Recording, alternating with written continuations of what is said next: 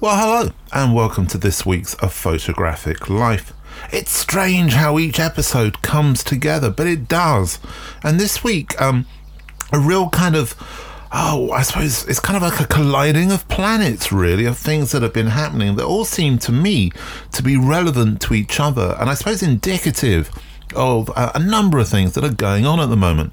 Let's start off at the beginning, shall we? So the other day, I saw a news kind of article informing me that PDN, Photo District News, the American photography magazine, was going to be closing. The piece of text I saw said this: PDN's current owner, Emerald Expositions, has confirmed that the print edition of the magazine will no longer be published and that no new content will be added to its online edition. I have to say, I've been a fan of PDN probably for about the last 20 years. I came across it when I was working and living in New York, and I had an office in Union Square, and just off of Union Square was one of those tiny little magazine stores, which was floor to ceiling, rammed full of magazines, and wherever I used to go, I used to look for things which are, and I still do, related to photography. I used to have a look in there, and I came across PDN. I started to buy the print edition of the magazine, bring it back to the UK, where I didn't feel we had anything that was remotely similar. It seemed to be able to bring together all areas of photography. It was happy to discuss commissioned photography in all its different kind of shapes and forms, but it was also willing to look at work that was being exhibited in galleries, as well as historical importance, really. So that's where I was with it, and obviously a long time ago now since I bought a photography magazine. I know how magazines work. I've been working in magazines since 1984, and the simple reality of magazines is that, first of all, people have got to buy them. And people aren't buying them. They haven't been buying them for a long time. But also they need advertising revenue. And that ad revenue has been rapidly declining over the last 10 years, particularly within the photographic market. The big names, the Canons, the Nikons and so forth, did very well out of the digital revolution, when suddenly new cameras were coming out every couple of weeks with a reason to buy. Bigger memory banks, it could do more, it had more functionality, the pixel count was going up and up and up. All of that kind of stuff meant that they had something to advertise. But it's been a long time now since there's been real sort of giant steps in photographic manufacture. Therefore less people are buying them, therefore the revenues are going down. I've spoken about that on previous podcasts. I've also spoken about it in my latest book. So where we currently are is that those magazines are not receiving funding from readers, and they're not receiving funding from ad revenue, which is really the key, and therefore the magazines go. Something else that happened in the last week was that I'd reached out to somebody who said that they were looking for writers for their photography magazines, and I thought, well, yeah, actually that might be something. I haven't done that for a while. I'll get in touch with them and see what they've got to say. I got an email back this week, and I have to say it's as disappointing and as sad a reflection on where magazines, editorial and photography magazines are in particular, as the closure of PDN. I'm not going to tell you which magazines, but they're UK based. Anyway, the letter I got back from the editor felt generic, but I'm not sure, but it certainly felt that way. And it said that typically we would pay around £150 per feature. This would include all relevant copy and all images. Not only that, the editor expected me to come up with the ideas of what I was going to write about, or did I want to do a column and so forth. So they really wanted me to do a huge amount of work and then write it all for them and then supply them with the images as well. Well, of course, that puts you into a very difficult situation if you're going to write about photography, because you've either got to ask the photographer to give you their images for free to be used, Why should they? But also because you're now the middleman in this kind of situation, this relationship between the magazine and its lack of funding. And that's really what we're talking about here. These magazines I'm talking about, they haven't got enough funding to actually produce the magazines that they know they need to produce. The photographer Kenneth Jarrett, who appeared on a podcast a good few months ago now, I think last year or so, wrote an article this week also that I read about whether or not you wanted to be the Beatles or the Monkees, or the Banana Splits. There's one for the kids. Anyway, it's all on the Medium platform. Check out Kenneth Jarrett. But that's really worth reading, and it talks about this idea of the publisher really not caring anymore about what they get as long as they get something. Third thing that came to pass in the last week was I received another email. Now, regular listeners to this podcast will be well aware that I've really stayed away from any form of advertising, apart from, of course, the kind of advertisers we had, such as the Stoics, the Bauhaus, and Marshall McLuhan, and so forth. Check out old episodes if you want to hear their sponsorship deal. But I've always felt it's really important to maintain editorial integrity and editorial independence. And also because we're only 20 minutes long, deliberately so. So I don't want to waste any minute of that with somebody trying to sell you product, particularly if it's a product I don't necessarily believe in. I've been contacted by a few people who've asked to sponsor the podcast, and it's kind of tempting. I do all this for free, so the idea of a little bit of money is always nice. But anyway, I got an email this week saying that this is from a competition kind of setup, and it was from the PR company that was being paid for by the competition setup. Bear that in mind when you pay to enter competitions.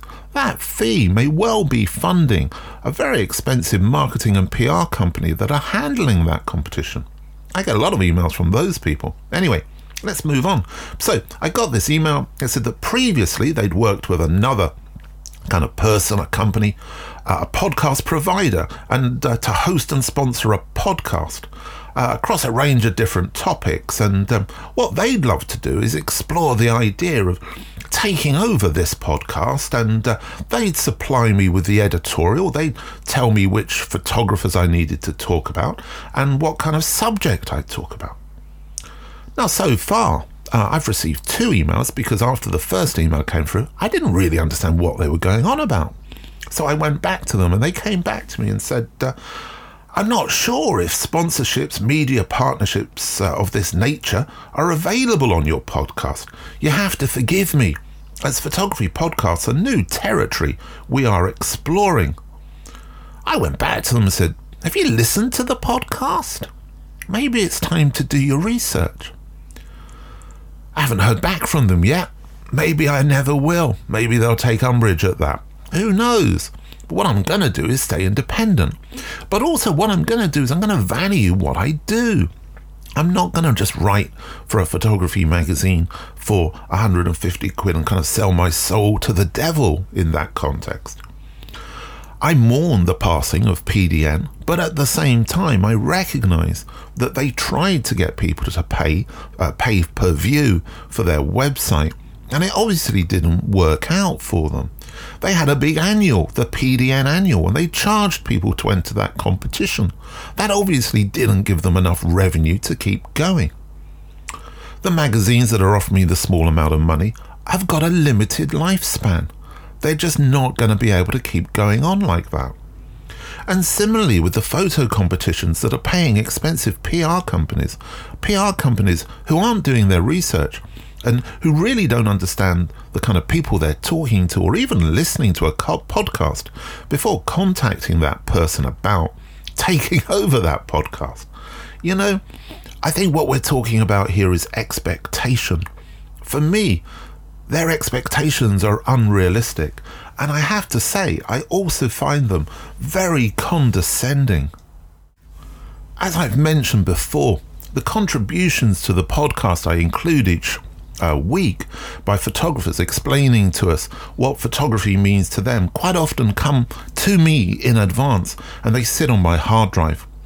And there are some, well, most of them I'm really keen to include, but this one I really have been desperate to get to the time when it was due to be dropped in. This is the week that's the case. And that contribution comes from Anna Boyiazis. Anna is an American documentary photographer based between Southern California and East Africa. She earned an MFA from the Yale University School of Art and a BA from the UCLA School of the Arts and Architecture, and spent the early years of her career designing a variety of publications, predominantly books. Anna taught at both the Art Center College of Design and the UCLA School of the Arts and Architecture, and served a teaching fellowship at the Yale University School of Art. Since 2006, she has focused on her photography, and her ongoing project, Finding Freedom in the Water, has been featured by National Geographic magazine. In 2019, it was a Prix Protect nominee.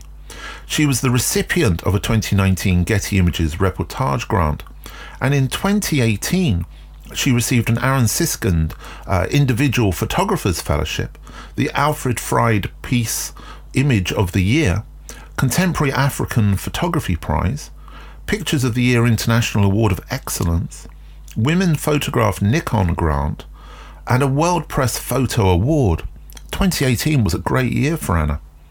And 2017, she won the UNICEF Photo of the Year Honourable Mention. Photographs from this project were included in the Disturb #WomenMatter campaign against violence towards women, and also in the 2017 Taylor Wessing Photographic Portrait Award. Anna is a contributing photographer for ESPN, Geo, Médecins Sans Frontières, UNICEF, and National Geographic and Stern magazines. She has been a guest speaker at the Austrian Parliament World Press Photo Exhibition and the World Press Photo Festival. As a documentary photographer, I aim to elicit compassion and bring our shared humanity to the fore. I view and experience this work as an act of empathy. Going inside my subjects' lives and entering their physical and emotional worlds has transformed and refined my ability to see. With genuine concern for the well-being of the individuals I photograph, my focus remains committed to capturing moments that establish connection, soften delineation, and illuminate darkness with a sensitivity only an artist can reveal given sufficient time. Photography is an extension of my heart. I remember being led into our junior high auditorium for an assembly where black and white films were our initiation to the Holocaust. Stunned, I wondered why nobody had told us about this sooner, and more importantly, why hadn't anyone done anything to stop it? I've never been able to get those images out of my head. Trained as a designer, I navigate from the point of view that rules exist to be broken, to transcend the literal, to take the thing out of the thing, to resist spoon-feeding the viewer, to tell stories that only I can. My transition from design to photography was one that I was committed to make before I became a designer. My drive to be out in the world, engaging with and documenting it, while using my voice for advocacy, has a very strong pull. It's what I feel most alive doing. When my mom was diagnosed with her first bout of breast cancer, I was hit with the reality that life is short, that we only get one chance at it. I've since directed all my creative energy toward photography, to connect with distress and photograph it in such a way that increases viewer capacity to love, to support positive change, to inspire audience engagement, to broaden perspective, to inspire the viewer to question everything, from the cultural and political context in which photographs are made to the cultural and political contexts that inform viewer perception. Before photography and before design, I was trained as a gymnast. At university, we began each day of training in darkness, lying flat on our backs, eyes closed, visualizing what we aimed to achieve. At 15, I'd learned that what we could see with our mind, we could do. It's informed my practice today. I envisioned and wrote about finding freedom in the water for months before I began photographing. I had a strong sense of what I wanted to achieve with the project conceptually. Immersing myself in the visual, the reality that I've only experienced in my head, stirs me in the best way. Bearing witness to and photographing the transition from fear to peace, an act of emancipation, has exceeded my expectations. I'm beyond thankful that viewers internationally have connected to the photographs in the spirit in which they were intended. In my time between projects, and now as projects overlap, I find myself repeating this process, manifesting ideas that feel distant yet personal, writing about them, wondering if my ideas will resonate with anyone besides me. Most importantly, I feel as though I'm their guardian, that I've been entrusted to carry them through to fruition. I photograph from the perspective that I can fail, that nobody ever has to see what I'm doing, that it's perfectly okay if nobody else considers what I'm doing important or interesting. Ultimately, I'm doing it for me because I have to. The process opens me up and turns me inside out. Photography is feeling like I'm exactly where I need to be, that nothing could be more intuitive. Photography has taught me to trust my gut, quiet my mind, listen to my heart. It has welcomed me home. My thoughts are in Malibu in the early 70s, when horses were free to run through the surf and tide pools were teeming with starfish.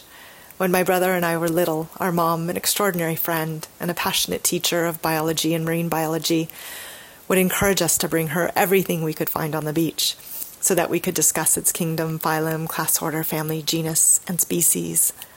When she was diagnosed with breast cancer for the second time, I made the choice to care for her as she would have for me. Though I didn't know how long we'd get to spend together, I was committed to encouraging her through her final days. Why am I telling you this?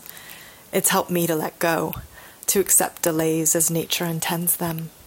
In the past year, I've reflected repeatedly on how this delay in caring for my mom, which I would do all over again if given the opportunity, put me in the perfect position time-wise to begin finding freedom in the water, as if carefully orchestrated or perhaps maternally choreographed. The moments I photographed didn't happen 2 years before, a year before, or even a day before, nor will they ever happen again. Thank you, Anna, for what I think was an incredibly important contribution in so many different ways. Powerful, eloquent, and I think focused on absolutely the right things. Funnily enough, on Twitter recently, somebody suggested that I chose photographers to appear on the podcast because they'd won an award.